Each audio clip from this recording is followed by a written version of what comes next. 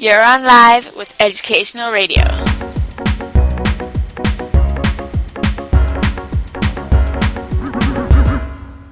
Hello and welcome to Educational Radio Live. Today we will be discussing the Soweto Uprising of 1976. But before we get to grips with this event, we need to know exactly what apartheid was. Apartheid was the enforced separation of blacks and whites in every sphere of life.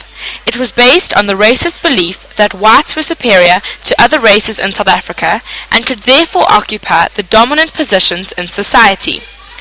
One of the most important things about the Soweto Uprising is why it took place. The Soweto Uprising took place due to a number of factors. Firstly, you need to know that black children received an inferior education to white children. This was because of the Bantu Education Act. It meant that whilst white children would learn proper school curriculums, black children would learn skills that could only be used to work under white people in labour or in the homelands. Basically, this act stopped black children from having any real opportunities and careers. This unfairness was all because of the colour of their skin. Schools for black children also had few facilities and teachers. This meant that classes were often packed and schools were left understaffed. The Department of Education then ruled that Afrikaans should be the language that is taught in all schools. Subjects must be taught in Afrikaans, they said.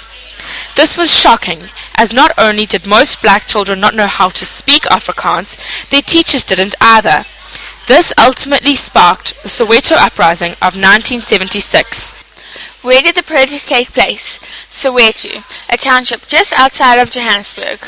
What happened? Well, over 15,000 students turned up to the march. The police fired rounds of tear gas into the crowds and fired guns. The march was very violent, and no mercy was shown by the police. They attacked students of all ages, armed or unarmed.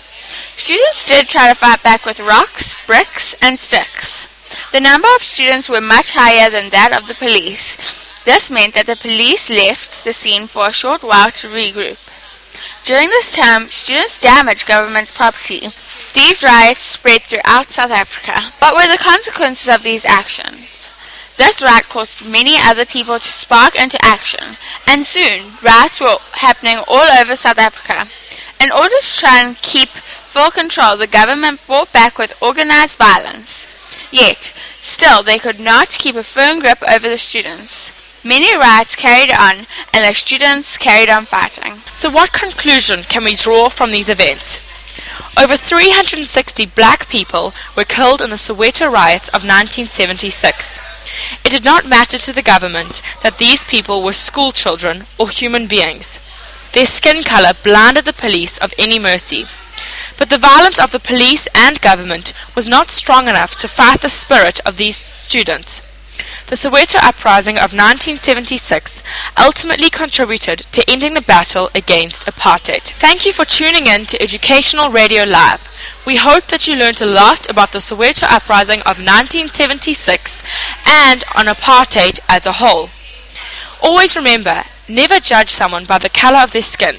Judge them by what they bring to the table.